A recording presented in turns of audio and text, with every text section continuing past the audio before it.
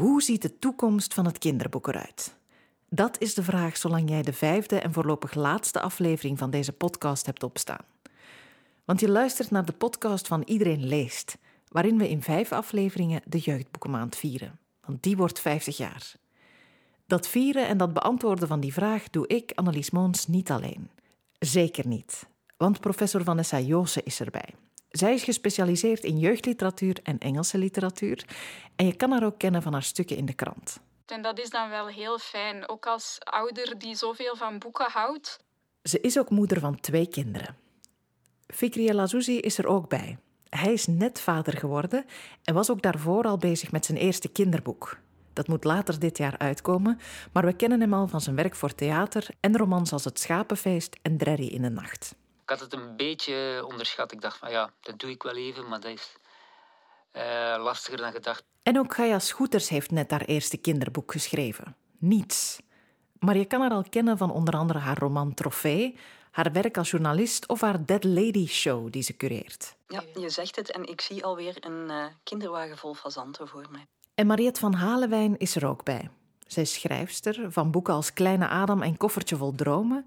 En ze was ook journalist en hoofdredacteur van de Stipkrant, de verloren gegane jeugdbijlage. Mijn hele jeugd is eigenlijk gekleurd door boeken. Wij lazen thuis allemaal en heel veel. En oh ja, we zouden geen boekenfans zijn als we ook vandaag niet met leestips zouden strooien. U vindt dat wij al heel veel hebben mogen zeggen. Ja. Hoe ziet de toekomst van het jeugdboek eruit? Dat is dus, de vraag die al die mensen moeten beantwoorden vandaag. Maar eerst stelden we ze aan de echte experts. Hun vroegen we hoe hun toekomst met boeken eruit ziet. Gaan ze blijven lezen?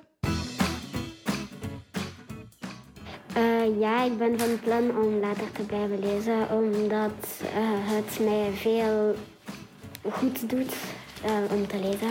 Ja, zeker. Ja. Omdat ik mij in boeken wel kan inleven en ik vind dat leuk om te lezen. Ja, ik ben van plan om verder te lezen als ik groot ben. Omdat je nog steeds meer woorden leert kennen. Je kennis wordt groter. Ja, omdat ik vind dat wel leuk om te lezen. En ja, dat is wel, soms vind ik dat wel leuk als ik bijvoorbeeld verdrietig ben of zo, dan kan ik lezen en dan vind ik dan beter om te lezen. Ja, ik ben van plan om te blijven lezen, omdat ik lezen heel fijn vind. En lezen, daar leer je ook veel van. Ja, ik ben van plan om later te blijven lezen, omdat het mij veel goed doet om te lezen. Dat is duidelijk, hè? Ze gaan allemaal blijven lezen, want dat doet zo goed. Benieuwd naar wat de algemene toekomst van het kinderboek betreft. Ik ga het vragen aan Vanessa Joosse, Fikri El Azzouzi en Gaia Schoeters. Normaal beginnen we meteen met de grote vraag waar de aflevering over gaat. Maar misschien als we naar de toekomst van het jeugdboek en van het kinderboek gaan kijken, moeten we toch ook wel even naar het verleden en het heden kijken. En moeten we daar misschien beginnen. En Vanessa, dan begin ik graag bij jou. Want die wereld, verandert die heel snel? Is er veel op dit moment aan het veranderen volgens jou? Ja, de jeugdliteratuur is sowieso al een paar decennia heel sterk in beweging. En je ziet daar wel tendensen die komen en gaan. Maar absoluut, het is een veld in beweging. En ik denk een van de tendensen die het meest in de kijker staat op dit moment is natuurlijk de diversiteit. Hè. We zijn ons heel erg bewust van de noodzaak aan diversiteit in jeugdboeken. En er zijn ook allerlei initiatieven genomen recent die toch meer diversiteit in het kinderboekenwereldje proberen te introduceren. En als jij diversiteit zegt, over wat heb je het dan concreet? Dan heb ik het over verschillende vormen van diversiteit. In de eerste plaats, op dit moment, draait de discussie vooral rond raciale en culturele diversiteit. En dat is denk ik een heel belangrijk aandachtspunt. Maar het gaat ook breder dan dat, hoor. We kijken ook naar verschillende soorten van mensen en de manier waarop die in kinderboeken een plaats vinden, zodanig dat elk kind een boek heeft waarin het zichzelf kan spiegelen.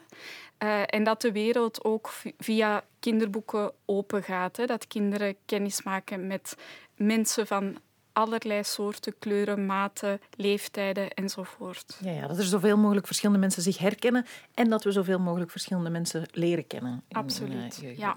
Als we het dan hebben over de toekomst, dan kom ik bij de andere twee gasten. Want jullie zijn dat, want jullie zijn allebei of bezig of hebben net een kinderboek geschreven. Gaia, misschien moet ik bij jou beginnen, want dat van jou is nu net er.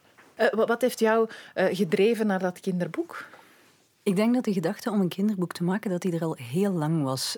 De gedachte van het verhaal van Niets, want het boek heet Niets of Iets, afhankelijk van hoe je de titel dan wil lezen, is eigenlijk al een heel oud basisidee. En is gegroeid vanuit het idee van, ik vind het heel fijn om met kinderen na te denken over al die grote vragen die voor kinderen evident zijn en die wij als volwassenen altijd ingewikkeld maken. Mm-hmm. En tegelijkertijd... Zoals welke vragen bijvoorbeeld? Wat is niets? Wat is iets? Wat is het verschil tussen iets en niets? Mm-hmm. Wat is het mooiste van de twee? Dat soort eenvoudige levensvragen die voor kinderen heel evident zijn, maar voor ons plots heel complex blijken. Of waarom moet alles altijd tot iets leiden? Dat soort dingen. En tegelijkertijd wilde ik ook heel graag, en dat wist ik op het moment dat ik wist dat ik zo'n boek wou maken, heel graag iets met klassieke muziek doen. Omdat ik dat ook een soort van diversiteit vind, om te zorgen dat via die kinderboeken dat soort hedendaags klassiek, wat een niche soort van muziek is, toch terechtkomt bij heel veel kinderen die daar anders nooit mee in contact zouden komen. Dus dat heeft elkaar gevonden. Ja, dus het was minder van ik wil is een boek voor kinderen. Nee, het was echt vanuit dat verhaal en dat concept moest dat een kinderboek worden. Ik denk dat het een boek is voor kinderen tussen, we hebben gezegd 4 en 104 jaar. Dus voor het kind in elk van ons. Maar sowieso vind ik het heel belangrijk dat je met verhalen begint bij kinderen. Want als je niet begint te lezen als kind, ja, dan wordt het daarna nog veel moeilijker, denk ik. En ik heb een aantal jaar geleden in een reeks die Hickeys heet, heb ik ook een verhaal gemaakt voor 8 tot 12-jarigen. En ik heb daar toen ook heel erg over nagedacht van wat wil je die kinderen dan vertellen? Wat wil je hen geven? Welk soort wereldbeeld wil je hen ook tonen? Omdat ook dat daar begint. Ja, het verschil in wereld kan daar getoond worden en het voorlezen en het samenlezen. Superbelangrijk. Fikri, wat heeft jou doen een kinderboek schrijven? Ik denk ongeveer een kleine 10 jaar geleden werd er mij gevraagd om een kinderboek te schrijven. Dat heb ik zo lange tijd afgehouden. En ik denk 5 jaar geleden heb ik ook 2 hikkies, net zoals Guy geschreven. Ik had wel de smaak te pakken. En uiteindelijk, na 4 jaar, ben ik eraan begonnen om het kinderboek te schrijven. Dus, ik ben nu nog altijd bezig. Het is bijna af. Deze maand is de deadline, dus ik hoop klaar te zijn. Ja. En je klinkt een beetje verrast dat het je zo lang... Of had je een ander proces verwacht dan toen je eraan begon? Ja, ik dacht dat het makkelijker ging zijn. Maar dat was het niet eigenlijk. Voor mij een kinderboek is even moeilijk, of misschien zelfs moeilijker. Ik denk zelfs moeilijker dan een gewone roman voor volwassenen. Mm-hmm. Ik had het een beetje onderschat. Ik dacht van dat doe ik wel even, maar dat is lastiger dan gedacht, omdat je echt in die leefwereld van de kinderen moet. Je mocht kinderen ook niet onderschatten, maar ook niet te ingewikkeld maken en dergelijke. Dus daar heb ik rekening mee moeten houden. Ja, om die balans te vinden. Kan je al iets zeggen waarover het zal gaan? Ik ben heel slecht om dingen samen te vatten. Het gaat over een meisje met vloek of zegen. Die kan met dieren, bomen, planten praten en dergelijke. Dus, en de kans bestaat dat ze door al die stemmen gek gaat worden. Dus, Oké, heel benieuwd. Ik vind dat je dat heel goed triggerend hebt samengevat en dat mensen nu al benieuwd zijn. Het gaan 2, denk ik, totaal verschillende boeken zijn. Zijn het ook 2 boeken waarvan je echt zoiets had van dat bestond nog niet of dat bestaat nog niet? Fikri, misschien bij jou?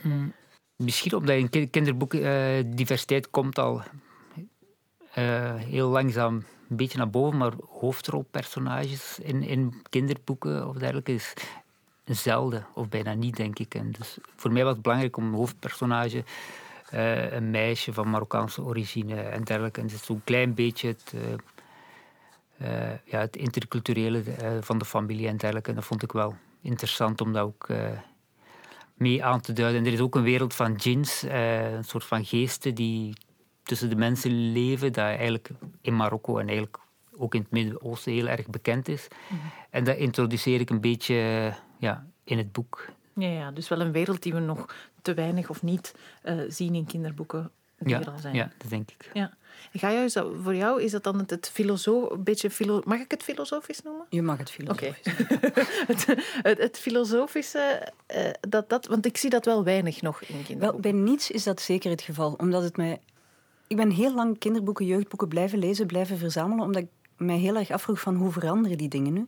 En ik heb veel dingen zien vereenvoudigen. Alsof we denken dat kinderen complex laten nadenken, dat nu moeilijker is dan vroeger. Of dat we voorzichtiger worden met kinderen complexe dingen aan te reiken. En ik dacht van eigenlijk met die kinderen eens teruggaan naar dat soort vragen, die ik nog steeds van alle kinderen hoor, vind ik eigenlijk heel belangrijk om te doen. Hetzelfde met klassieke muziek. Bijna alle muziek die nu bij kinderboeken zit, is muziek met driekwartsmaten en poppydeuntjes. Het is eigenlijk wel zo leuk, Peter en de Wolf was nooit een probleem. Mm-hmm. Om terug dat soort muziek in kinderboeken binnen te brengen. Ja. Als je gaat kijken naar de andere diversiteitsthema's, dan herken ik heel erg wat Fikri zegt ook. Het allereerste boek dat ik ooit heb geschreven en dat tot hiertoe niet is uitgegeven, was een jeugdboek voor, ik denk, 15, 16-jarigen. Waarin eigenlijk 2 kinderen die toevallig 2 moeders hadden. Dat was niet het hoofdthema van de roman, maar dat zat er wel in. Ze hadden 2 moeders. Allerlei avonturen meemaakten en zich dan verhielden tot hun 2 moeders, maar zonder dat dat een hoofdthema was. En onlangs had ik een gesprek met mijn uitgever die zei van misschien moet je dat manuscript eens terug vastpakken, want dat soort boeken is er nog steeds erg weinig. Mm-hmm. En dat is wel waar. Eigenlijk is die diversiteit, die hele queer diversity, in jeugdboeken nog altijd moeilijk te vinden. Ja, want als het al geschreven wordt, dan gaat het daarover. En dan gaat het ook alleen maar daarover, denk ik. Wel, heel vaak is het dan het hoofdthema. En op zich is daar ook niets verkeerd mee, want dat is ook iets waar veel kinderen of veel jongeren zich in kunnen herkennen. Ik denk een van de grote problemen is dat die hele heteronormaliteit, die zit ook in ons hele onderwijssysteem. Het zal pas anders zijn op de dag dat een wiskundevraagstuk dat begint met Peter en Klaas snijden een taart in 5 stukken. Hun zoon eet 2 stukken op. Hoeveel procent taart heeft hij gegeten? Als dat een normale vraag wordt, waarop het antwoord gewoon 40 is en niet een hoop gegiechel, dan is er iets veranderd. Mm-hmm. En dat is ook zo in jeugdboeken en in kinderboeken, denk ik. Ja, en dat als er in een serie een personage, 2 mannen, een koppel zijn, dat niet een artikel hoeft te worden. Maar dat begint langzaam gelukkig te veranderen. Die dingen beginnen als evidenties in de achtergrond voor te komen en ik vind dat op zich ook een heel fijne manier om met dat soort dingen om te gaan. Vanessa, herken je wat Gaia zegt? Dat ook van de versimpeling die er misschien geweest is, of de vereenvoudiging? Daarnet sprak ik van sommige tendensen die opduiken en weer verdwijnen. Het is inderdaad wel zo, dat is en blijft een discussiepunt. Hè. Hoe toegankelijk moeten kinderboeken zijn en moeten auteurs daarin toegevingen doen? Je ziet ik denk dat de tendens op dit moment heel nauw aansluit bij een lezing die Edward van de Vendel een paar jaar geleden heeft gegeven bij de uitreiking van de Woutertje Pieterse prijs. En die lezing heette Is er iemand bi? En het verwees niet naar seksualiteit, maar het verwees naar een tegenstelling die soms gecreëerd wordt tussen kinderboeken die literair zijn en kinderboeken die leesbaar zijn, toegankelijk zijn voor kinderen. En Edward van de Vendel is zelf een auteur die beide probeert te verzoenen. En je ziet dat eigenlijk op dit moment een evenwicht is dat heel veel uitgeverijen en auteurs en illustratoren zoeken. Nu, je vindt daarnaast ook nog wel complexere boeken, experimentelere boeken. Er zijn ook wel degelijk filosofische boeken. Die zijn er nog altijd, zeker in de prentenboeken. Daar denk ik dan in de eerste plaats aan. Maar tegelijkertijd is het een tendens die ik toch wel zie om ook die toegankelijkheid na te streven. Mm. En er zijn ook boeken die daar heel goed in slagen, hè? Die zowel toegankelijk als literair heel verdienstelijk zijn en die dus door zowel juries van volwassenen als kinderjuries bekroond worden, bijvoorbeeld. Mm-hmm. Ja, want is daar dan een verschil in hoe ze gewaardeerd worden, bijvoorbeeld voor prijzen? Ja, dat heb je sowieso. Hè. In sommige periodes is dat meer uitgesproken. Ik denk in de jaren 80 en 90 waren dat bijna cultuuroorlogen. Hè. Met aan de ene zijde mensen die ervoor pleiten dat er eigenlijk geen enkele toegeving mocht zijn naar het lezerspubliek en de literaire lat heel hoog legden en dat ook als belangrijkste criterium zagen. En dan anderzijds zag je in diezelfde periode populariteit van auteurs als Marc de Bijl, Roald Dahl enzovoort, die dan werden gezien als auteurs die de kant van de kinderen kozen. En dus er werd ook echt zo over 2 kampen gesproken. Ik denk dat dat minder uitgesproken is vandaag. En dat er dus wel meer gekeken wordt naar een balans. Wat volgens mij ook niet altijd ten koste van de kwaliteit hoeft te gaan. Maar dan zijn we bij wat Fikri daarnet zei. Dat maakt het zo moeilijk om een goed kinderboek te schrijven. Mm-hmm. Ja, want Fikri, herken je dat? Die 2 verenigen, is dat wat het zo complex heeft gemaakt? Dat weet ik niet, maar voor mij is het nog belangrijker hoe urgent is het verhaal, hoe belangrijk is om zo'n boek voor te stellen. Bijvoorbeeld een boek waar dan een holibi-koppel eigenlijk als iets normaal, net zoals een hetero-koppel, en totaal geen rare dingen daarbij. Ook een koppel van andere afkomst, als dat gewoon als iets normaal is, als dat gewoon een Vlaams gezin is geworden het wordt geen rariteit, dat is voor mij al een extra lading geeft. En dat maakt voor mij ook het boek kwalitatief sterker. En als gewoon een literair hoogstaand verhaal, maar het is wereldvreemd, en is het toch voor mij kwalitatief wat minder. Dus. Mm-hmm. Ja, ik begrijp het. Ik moet nu denken aan het is een vertaling in de Nevermore-reeks. Dat is een reeks, een beetje Harry Potter-achtige reeks. Daarin is het heel vaak dat ik heb het dan in het Engels gelezen, gaat het over een nurse. En je leest een paar paragrafen over een nurse en dan zit je in je hoofd met een vrouw. En dan is het Nurse Tim. En dus maar de subtiliteit, het is niet, dit is een verpleger. En het is de vanzelfsprekendheid van die dingen. Ik zie jullie allemaal knikken. Dat is ook waardoor dat boek voor mij dan veel hoger op de plank komt te staan. Ik ging vragen, zijn jullie het ermee eens? Sorry, maar ik denk het wel. Maar het maakt wel dat je een hele wereld binnentrekt en dat je misschien ook, als je veel verschillende schrijvers aan bod laat komen en dat er meer verschillende schrijvers zoals jullie ook een kinderboek schrijven, dat het wel een soort van vanzelf ook voor diversiteit in de inhoud zorgt. Het is zeker een van de dingen die mij bij de kinderboeken waar ik dan als kind, of bij de jeugdboeken waar ik in mijn jeugd van hield, die heel belangrijk was. Ik heb ze onlangs eens allemaal op een rij gezet. Het zijn eigenlijk allemaal boeken waarin er sterke vrouwen of vrouwen die zich niet meisjesachtig gedroegen of misschien zelfs een soort tomboys opduiken. En gelukkig zijn er zo'n heleboel. Ronja Roversdochter is daar denk ik het mooiste voorbeeld van. Waar je het hele verhaal lang een meisje hebt dat gewoon de dingen doet zoals ze zijn en een heleboel grote, wilde, woeste rovers hebben die geweldig onder de sloef liggen van die ene vrouw die daar dan rondloopt en die hen allemaal in het rond commandeert. En dat soort dingen zijn dan toch dingen die je blijkbaar als kind onbewust oppikt als, hé, wacht eens, zo kan het ook. En je kan als meisje ook gewoon beslissen van, ik vind de manier waarop ik hier behandeld of opgevoed word vandaag niet aangenaam. Ik trek het bos in en ik ga daar 4 maanden wonen en ik heb niets of niemand nodig. Dat is toch een fantastische gedachte? Mm-hmm. Ja. Ja, want ik denk dat er ook wel een belangrijke rol is misschien aan de mensen die de boeken aanreiken, aan leerkrachten, aan ouders. Want ik heb nu wel een zin in mijn hoofd dat er dan is, maar het hoofdpersonage is een meisje, dan gaat mijn zoon het niet willen lezen. Hoe belangrijk is dat, de mensen in je omgeving die boeken aanreiken? Ja, heel belangrijk natuurlijk. Hè. Al zetten kinderen elkaar daar ook wel eens onder druk. Als kinderen samen de schoolbibliotheek bezoeken. En effectief, hè, er is weinig weerstand bij meisjes om over een jongen als hoofdpersonage te lezen. Omgedraaid ligt dat soms moeilijker. Sommige verhalen lossen het dan op door een jongen en een meisje als hoofdpersonages samen. En dat is eigenlijk ook in Ronja de Roversdochter. Heeft zij ook haar vriend en trekken ze samen het bos in. Maar er ligt absoluut een heel belangrijke rol weggelegd voor ouders, leerkrachten en ook breder gezien instanties die helpen om goede jeugdboeken bekend te maken en kinderen mee op weg te zetten om eens een ander soort verhaal te kiezen dan wat ze al kennen. Want dat is wel een neiging die je soms bij kinderen ziet. Hè. Als ze iets gelezen hebben en ze hebben het graag gelezen, dan willen ze liefst heel veel meer van hetzelfde.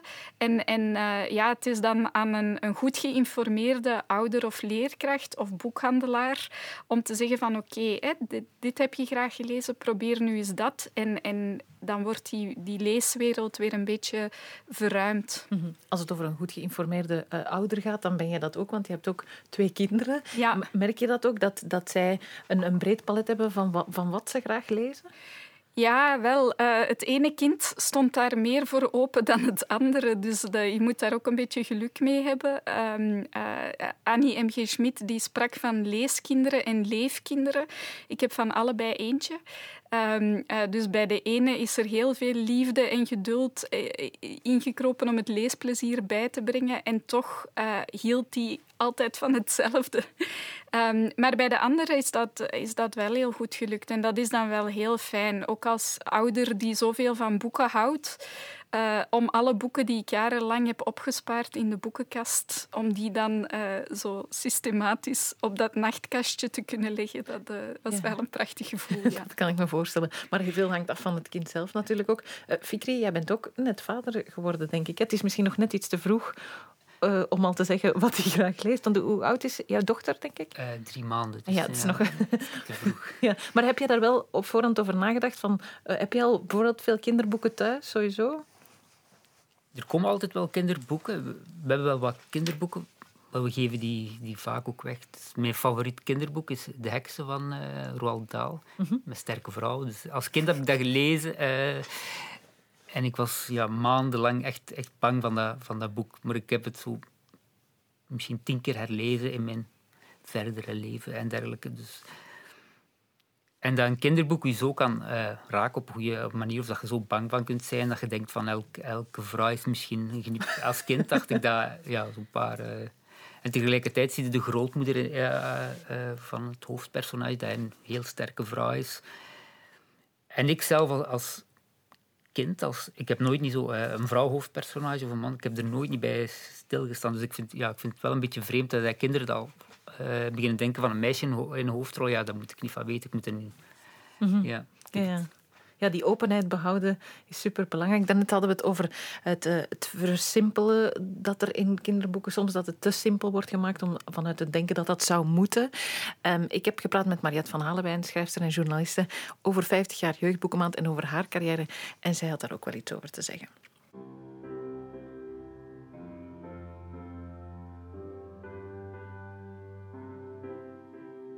Ik wil vertellen, ik ben een mens van woorden eigenlijk. Dus nu evolueert het kinderboek naar weinig woorden en veel prent, zeker voor jonge kinderen. En soms denk ik, het verhaal zou meer moeten zijn, snapt u? Maar dat komt misschien omdat ik van een andere generatie ben. Hè? Want ik merk ook wel dat de kinderen korter lezen. Er zijn een aantal boekjes van mij herdrukt en toen moest er toch, de uitgever gaf toch de raad om 1/3 van de tekst proberen, een beetje minder beschrijvingen en zo. En dat lukte aardig. Ik bedoel, vroeger mocht je veel royaler schrijven. Maar wat we nu zien is natuurlijk dat de tekeningen dominant worden. In de groep van de jonge kinderen. En we hebben dat in Bologna zien groeien eigenlijk. En de Vlaamse tekenaars hebben eigenlijk een hoge vlucht genomen. We hebben prachtige tekenaars, ook internationaal heel erg gewaardeerd. Terwijl ze vroeger eigenlijk echt illustratoren waren met prentjes bij verhalen. Maar er zijn prachtige boeken en ik heb daar heel veel bewondering voor. Maar ik zelf, als ik een verhaal schrijf, gaat het mij eigenlijk om de woorden. Als ik iets... Als je zegt, iedereen leest, moeten we wel nog accenten leggen op het lezen. Hè? Dat vind ik dus wel. Ik heb vaak ook moeite met tekeningen die voorbij gaan zo aan de fantasie van kinderen. Snap je? Je hebt artistiek, nemen ze vaak een hoge vlucht. Daar ben ik onmiddellijk mee eens, dat is prachtig. Maar hoe kom je bij kinderen alleen met die verbeelding terecht? Want ik vind verbeelding voor een kind toch wel heel belangrijk. En als wij vroeger verhalen lazen, moesten we zelf de dingen bedenken. Hè? Dus je kreeg geen prachtige platen. Ja. Maar ik denk nu aan mijn jeugd. Als wij thuis lazen, we lazen allemaal, mijn moeder ook. Maar het was stil en we hadden tijd. En ik heb de indruk dat dat 2 dingen zijn die bijna niet meer mogelijk zijn nu voor kinderen. De radio stond bij ons alleen op voor het nieuws. Nu staat allerlei dingen van alles de hele dag op. Er was geen tv in het begin. En die hobby's hadden wij ook niet. Academie en ballet en muziek en zo, dat was er niet. We konden veel buiten spelen, want wij woonden op de buiten. Dat was één groot ding buiten. Maar binnen, dat waren toch wel de boeken. En dat we soms... We lazen veel Hollandse boeken, want ja, in de bibliotheken ook. Maar we vonden dat helemaal niet erg dat wij die toestanden zo niet begrepen. Zo van meisjes op de middelbare school, de HBS en dan hielden ze theekransjes en weet ik veel. Maar we vonden dat helemaal niet erg.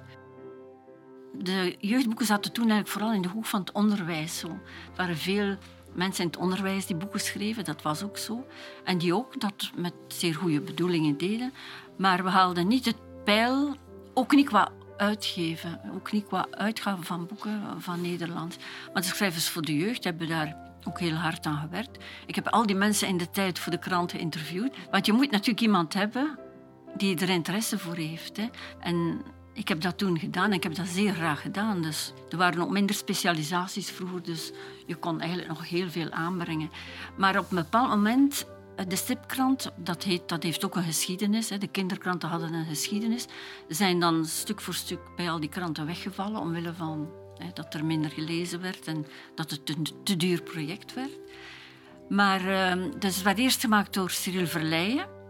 Maar de krant zei, ja, maar schrijft kinderboeken, je kunt dan ook die stipkrant maken. En vanaf dat moment heb ik dus die stipkrant samengesteld. Ik schreef dat niet vol. Maar heel veel auteurs en tekenaars zijn in de stipkrant begonnen. André Solly, die maakte prachtige tekeningen bij de verhalen van Karel Verleijen en Gaston van Kamp. Die tekende prachtig, die was er elke week bij eigenlijk. En dan, als de jeugdboekweek gestart is, hadden wij het idee om met de stipkrant speciale nummers te maken. Die dan ook, de krant zou dat dan extra drukken, ook voor de scholen en de bibliotheek en de mensen die het interesseerden. Dus de eerste boekenweek kreeg ook een stipkrant, boekenkrant. Want dat is wel een groot verschil met nu. Als ik die krant overgenomen heb, stond die stampvol verhalen, versjes. De tekeningen waren vrij klein, behalve de strips die erin stonden. Maar dat werd dus met de jaren moesten die letters groter, de teksten korter, altijd wat korter, ja, je weet het is de evolutie.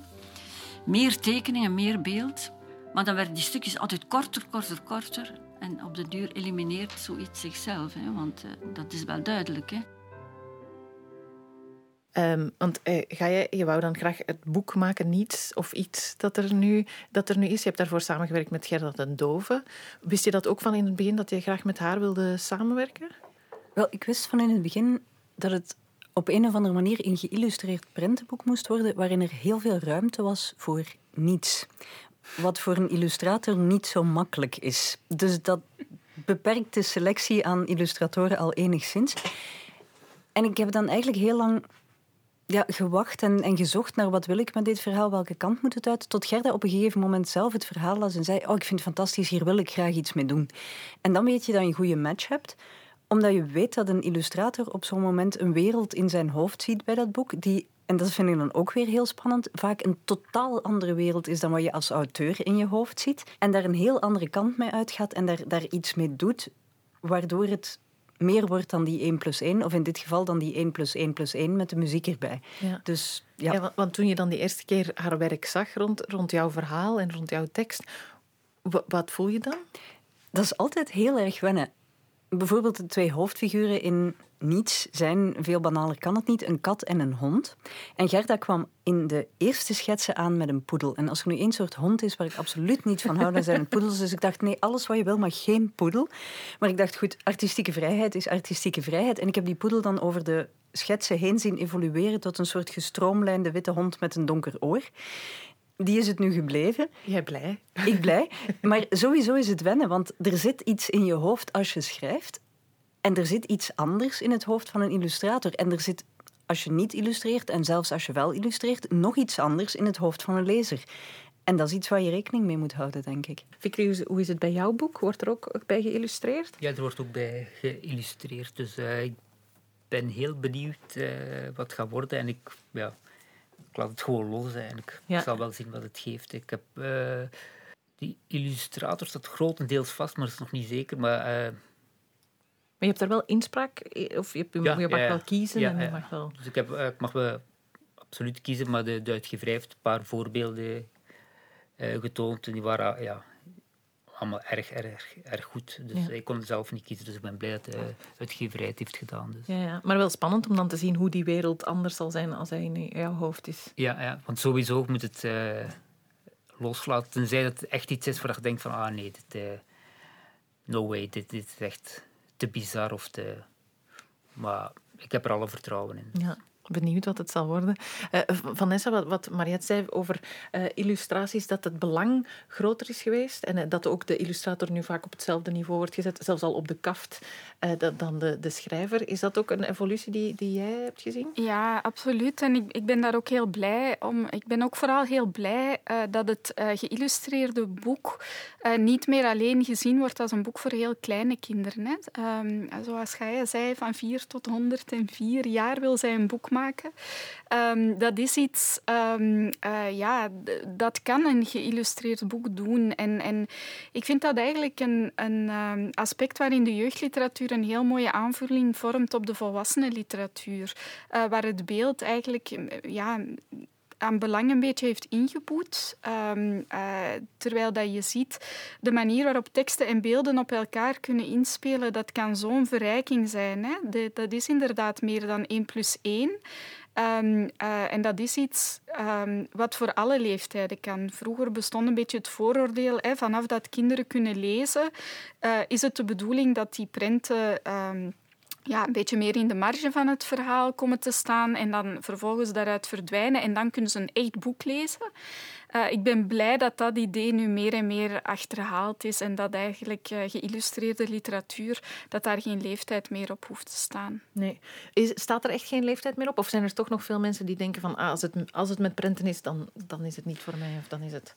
Ja, die mentaliteit verander je niet van de ene dag op de andere. Hè. Ik denk daarin spelen boekhandelaars en mensen uit de bibliotheek natuurlijk een belangrijke rol om dat te openen. Ik vind ook de kinder- en jeugdjury heeft daar een heel belangrijke rol in gespeeld. Hè. Dus zij stellen leeslijsten samen per leeftijd. En het valt mij daar altijd heel hard bij op dat ook voor de oudere leeftijd, ook voor de lezers uit het middelbaar onderwijs en de hogere jaren van het lager onderwijs, dat daar ook nog altijd geïllustreerde boeken bij zitten.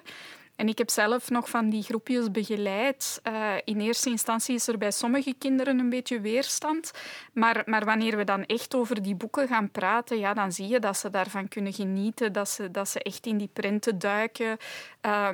Dat ze daardoor verrijkt worden. En dat vind ik een heel goede zaak. Ik vind dat absoluut ook geen teken van verkleutering of versimpeling of wat dan ook. Integendeel. Mm-hmm. En vaak zijn er nog elementen, zoals in jullie boek, dat er muziek ook een belangrijke rol in speelt. Het is ook een voorstelling, is er ook of komt er ook? Ja, dus het begint als een boek, maar het is ook een voorstelling met live illustratie en live muziek. En dat heeft dan weer te maken, denk ik, met het feit dat ik het zo belangrijk vind dat kinderen ook naar concerten blijven gaan. En naar concerten blijven gaan waar er klassieke instrumenten zijn. En dan zeker als het hedendaags klassiek is, waar die klassieke instrumenten op volstrekt onorthodoxe wijze bespeeld worden. En dan merk je, en dat vind ik zo prettig, als je dat met volwassenen doet, dan krijg je een veel onwenniger reactie, want die hebben een soort van verwachtingspatroon tegenover klassieke muziek. Doe dat met kinderen en die zijn volkomen gefascineerd door alles wat er gebeurt en hebben daar eigenlijk helemaal nog geen weerstand of geen verwachtingen tegenover. En ik vind het belangrijk dat je ze net op dat moment, of het nu met diversiteit of met muziek of met complexiteit of waarmee het ook is, maar dat je ze ermee confronteert, voor we ze eigenlijk maatschappelijk om zeep hebben geholpen. Ja, wanneer alles nog open staat en alles nog mogelijk is, dat je dan zoveel mogelijk indrukken en verschillende dingen aanreikt. Ja, voor er een soort van perceptie van normaal ontstaat. Mm-hmm. En waar alles nog gelijkwaardig binnenkomt. Want je merkt heel vaak dat als je heel jonge kinderen gaat confronteren met dingen die wij dan vreemd vinden op een of andere manier, dat er bij de kinderen geen enkele vaststelling van vreemd is. Mm-hmm. Het gebeurt eigenlijk pas op het moment dat er peer pressure aan te pas komt. En dat, zoals jij daarnet zei, dat andere kinderen beginnen te zeggen van ja, maar je kan als jongen toch niet bijvoorbeeld met een roze fiets rijden. Of je kan als jongen toch niet een boek fantastisch vinden met een meisje als hoofdpersonage en daar dan helemaal in opgaan. En die dingen zijn eigenlijk heel bepalend voor veel dingen die daarna gebeuren. Want als je dan kijkt naar hoe onze kanon is opgebouwd, die we toch eigenlijk nu ook proberen te veranderen, dan merk je dat nog steeds mannen boeken lezen van mannelijke auteurs. En als het er van vrouwelijke auteurs zijn, dan wel met een mannelijk, liefst cerebraal hoofdpersonage en zeker niet met een sterk vrouwelijk hoofdpersonage. En hetzelfde geldt voor boeken die bekroond worden, boeken die het goed doen, zijn boeken die aan dat verwachtingspatroon voldoen. Dus die kanon blijft zichzelf op diezelfde manier versterken. En als je dat bij kinderen al kan veranderen, dan kun je denken van misschien hebben we binnen 30 jaar een andere kanon. En dan mag er misschien jeugdliteratuur in de kanon, want die is op dit moment uitgesloten. Dus ook diversiteit. Voilà. Ja, want ben je het daar helemaal mee eens, Vanessa, met wat Gaia zegt over de kanon? Ja, absoluut. Ik vind dat hokjesdenken, dat moet doorbroken worden. Hè. En dat kan je alleen maar doen door veel dingen te lezen, door van veel dingen te proeven, te leren kennen, is te proberen. Maar bij die kanon vind ik, is er inderdaad een probleem. Hè. En dat is het feit dat jeugdliteratuur daar per definitie uitgesloten is. Die mag niet in de kanon volgens het reglement. En dan is dat dan vanuit een echt een neerkijken op? Ja, ik ben benieuwd wat daar de beweegredenen voor zijn. Die worden niet meegegeven op de website van de Kantel, de Koninklijke Academie die de kanon organiseert of samenstelt, zeg maar. Het zou mij benieuwen waarom ze daar niet aan willen beginnen. Maar ik denk, waarschijnlijk toch het idee dat het niet als volwaardige literatuur meetelt, dat het een vorm van populaire literatuur is. Ik vind het een bedenkelijk idee. En ik denk iedereen hier met jou. Wat Mariette ook zei, was dat de wereld is natuurlijk ook heel erg veranderd. Ze zei, toen ik klein was, dan was het stil en er was tijd, dus lazen wij boeken. Nu als ik jou hoor praten over het aanvullen met een voorstelling die er ook is. En zijn dat allemaal concurrenten van elkaar, alle media die we hebben of waar we beschikking toe hebben? Ik denk dat het nog wel meevalt met voorstellingen en zo, maar ik denk wel dat we ons moeten realiseren dat we heel erg in een beeldcultuur leven. En dat zeker al bij jonge kinderen, dat begint met het feit dat zij heel veel beeld en heel veel bewegend beeld binnenkrijgen en daarmee concurreren als boek, dat echt een heel zware klus is. Dat heeft ook gewoon te maken met het feit dat lezen nog altijd een actieve handeling is. Je moet het boek vastpakken, je moet eraan beginnen en op het moment dat iets jou tegenstaat, is het heel makkelijk om het dicht te doen en het is klaar. Als je kijkt naar een serie of naar een film, het komt vanzelf binnen. En iets dat je misschien helemaal niet bevalt of iets dat je lichtjes irriteert, passeert ook veel makkelijker. Dus het is een andere manier van beleven. En met die concurrentie moeten we rekening houden, ook met het feit dat kinderen gewoon veel meer dingen doen. Ik las als kind uren op een dag, want ik had geen 27 andere activiteiten om uit te kiezen. Ik merk nu gewoon dat het is voor iedereen drukker. Het is ook voor mij drukker. Ik heb het nu veel moeilijker om evenveel gelezen te krijgen als vroeger. Mag ik daar even op inpikken? Ik denk dat dat waar is. Tegelijkertijd denk ik, hebben boeken een troef die al dat bewegend beeld niet hebben. En dat is, je kan zeker bij jonge kinderen een soort van intimiteit beleven door voorlezen en door samen in een verhaal te gaan.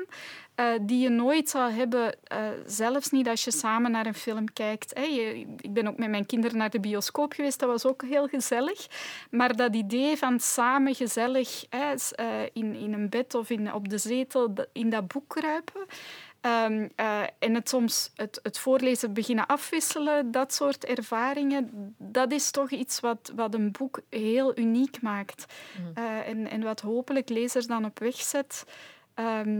Om vervolgens die intimiteit te beleven met een verhaal zonder dat het dan voorgelezen wordt. Ja, want ik denk dat je daar sowieso als schrijver, Fikri, van eender welk soort boek moet rekening mee houden dat mensen misschien met andere dingen bezig zijn en dat je moet concurreren met al die dingen. Ja, ik denk als een boek heeft het heel erg moeilijk met social media en al de rest. Een boek vergt een inspanning om eraan te beginnen en dergelijke. En YouTube, social media en dergelijke heeft dat niet. Ze zijn direct in hun film of dergelijke. Ik heb vrienden, als hun kinderen wat lastig doen, ze geven een iPad met YouTube en ze zijn voor een paar uur vertrokken en dergelijke. En een boek ook al moet je voorlezen, dan moeten de inspanning doen om ze stil te houden, voor te lezen en dergelijke. Dus het is lastiger dan vroeger, dus. En beïnvloedt het ook, want je schrijft ook voor theater veel. Daar heb je wel met zekerheid de aandacht van de mensen, of toch met redelijke zekerheid voor de duur van de voorstelling. Bij een boek weet je natuurlijk niet hoe vaak leggen mensen dat weg. Gaan ze stoppen wanneer het hoofdstuk gedaan is of niet? Hoe beïnvloedt dat het verhaal dat je vertelt? Ik denk, mijn verhalen zijn altijd wel mijn vaart, maar uiteindelijk hou ik er weinig rekening mee, omdat het is een boek en je moet erin zitten, je moet in het verhaal, je moet erin meegaan en dergelijke. Op dat vlak zou een boek echt niet moeten inbinden tegenover al het vluchtige, de snelle hap. Mm-hmm. En tegelijkertijd merk ik ook bij kinderen, hun concentratie is ook verminderd tegenover vroeger door heel die flitsende filmpjes en dergelijke, die korte YouTube-filmpjes van 2 minuten. Dus het zal nog een harde strijd worden. Ja, benieuwd waar het allemaal naartoe gaat. Wat we vooral kunnen doen is heel veel heel goede boeken aanraden aan iedereen die we tegenkomen in ons leven. Dat hebben we ook aan jullie gevraagd, want jullie hebben ook allemaal een boek bij. Vanessa, zal ik bij jou beginnen? Wat heb jij meegebracht? Ik heb een boek bij van Bette Westra en Sylvia Weven. Het heet Aan de kant, ik ben je oma niet. Ik heb het gekozen omdat ik aan de universiteit vooral bezig ben met onderzoek naar leeftijd. Dit is een boek, het speelt zich af in een woonzorgcentrum. Het is eigenlijk een bundeling van gedichten en misschien is de poëzie er nog een beetje te weinig aan bod gekomen, want dat is eigenlijk ook een plek waar heel mooie dingen gebeuren, ook wat betreft het vragen stellen en filosofische discussies op gang brengen bij kinderen. Poëzie is daar een uitstekend middel voor. In dit geval krijg je telkens het is ook een heel mooi vormgegeven boek. En je krijgt telkens een blik op een persoon die in het woonzorgcentrum woont. En je krijgt eerst een dag of een scène uit het leven van die oudere persoon. En als je dan de bladzijde openklapt, dan ga je terug in de tijd en dan zie je hoe die persoon vroeger was. En zo speelt het met jong en oud. En het sluit aan bij een overtuiging die ik zelf heb en die ik hoop dat heel veel jonge en oudere lezers willen meenemen. En dat is de idee dat op elk moment in je leven dat je kan groeien. Dat is iets wat we vaak met kinderen verbinden, maar wat ook geldt voor volwassenen en ook voor oudere mensen. En om aan te sluiten bij het thema diversiteit. Een van de meest ontroerende gedichten in het boek gaat over 2 dames die in het woonzorgcentrum samen wonen. En door een verandering in de wetgeving kunnen ze eindelijk trouwen. En dus dan zie je dat ze eigenlijk heel lang in hun leven, in hun jeugd, vaak hebben moeten doen alsof ze gewoon vrienden waren, vriendinnen waren. En eigenlijk hun relatie heel lang verborgen hebben moeten houden. Maar de tijd is geëvolueerd en kijk, het homohuwelijk is mogelijk en die 2 dames trouwen. En zo zit het vol met heel mooie verhalen, soms ook heel tragische verhalen, want er zitten ook verhalen bij over mensen die dementeren of mensen die verkeerd begrepen worden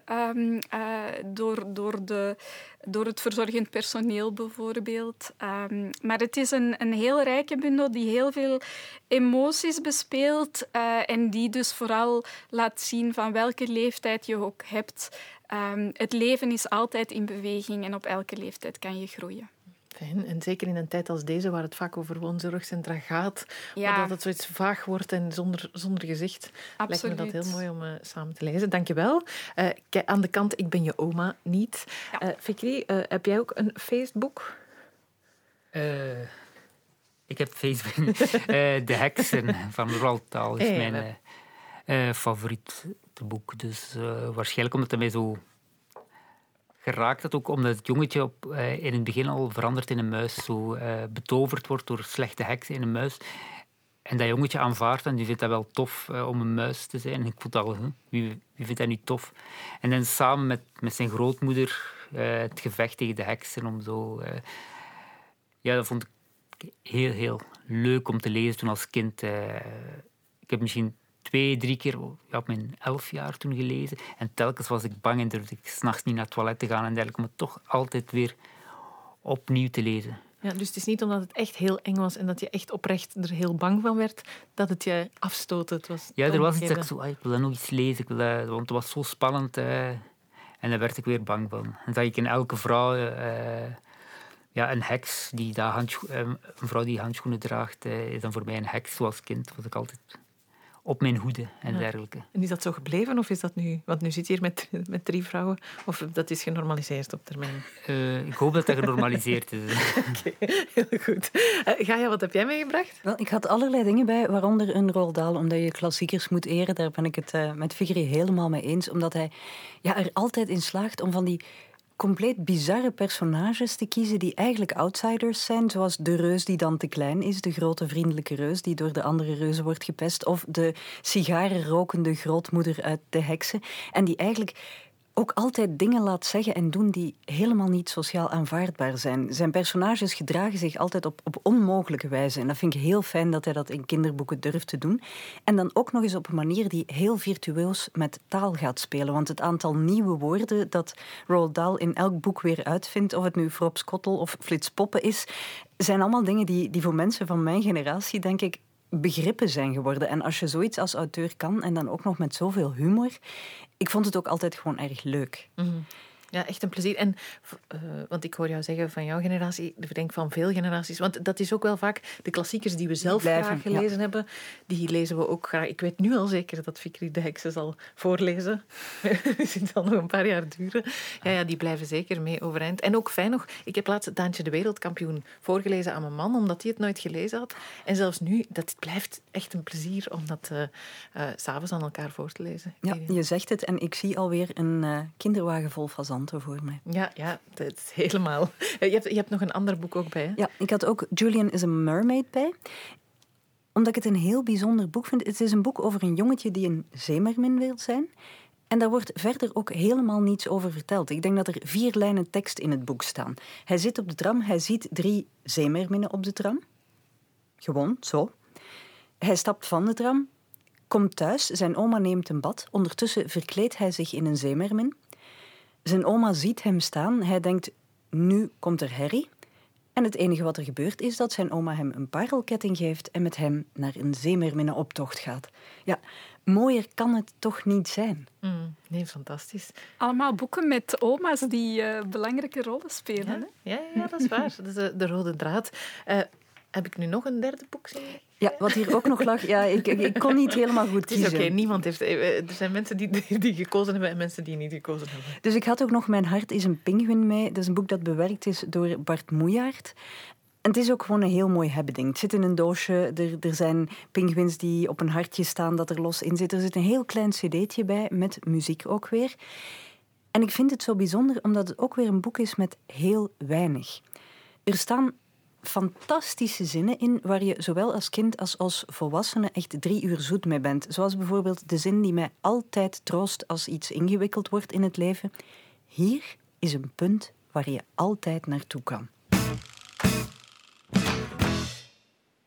Wat een prachtig besluit. Hier is een punt waar je altijd naartoe kan. Dankjewel Gaia Schoeters, Fikri El Azouzi en Vanessa Joosen. En voor ik het allerlaatste woord geef aan de slampoëten uit ons jeugdboekenmaand feestcomité SOY Weide, wil ik nog een paar mensen bedanken. Met name Mariette van Halewijn, juf Greet, juf Lies en de kinderen van basisschool Sint-Gertrudis in Landen en ook Radio 1. Deze podcast is een initiatief van Iedereen Leest en je vindt hem op iedereenleest.be, Soundcloud en je favoriete podcast-app. En daarmee zijn we aan het einde gekomen van deze reeks rond 50 jaar jeugdboekenmaand. Bedankt om ons in je oren te laten en tot binnenkort. En vooral, geniet nog van het allerlaatste woord van SOY Weide. Laten we ons nestelen in bladeren. Bladeren die seizoensongebonden onder onze neuzen neerdwarrelen. Ze stapelen, zodat we kunnen stappen op tredes die eerder door tenen werden gestreeld. De beleving bewegend omdat de drager ze bepaalt en wat geschapen is beschilderd in blatend blauw. Laten we intimiteit inademen, omdat de wolken uit mijn mond inspanning regenen. We gesluierd door een plot onze heimelijke dromen durven uitspreken. Hoewel, eens neergeschreven, de toekomst uiteraard in het verleden blijft.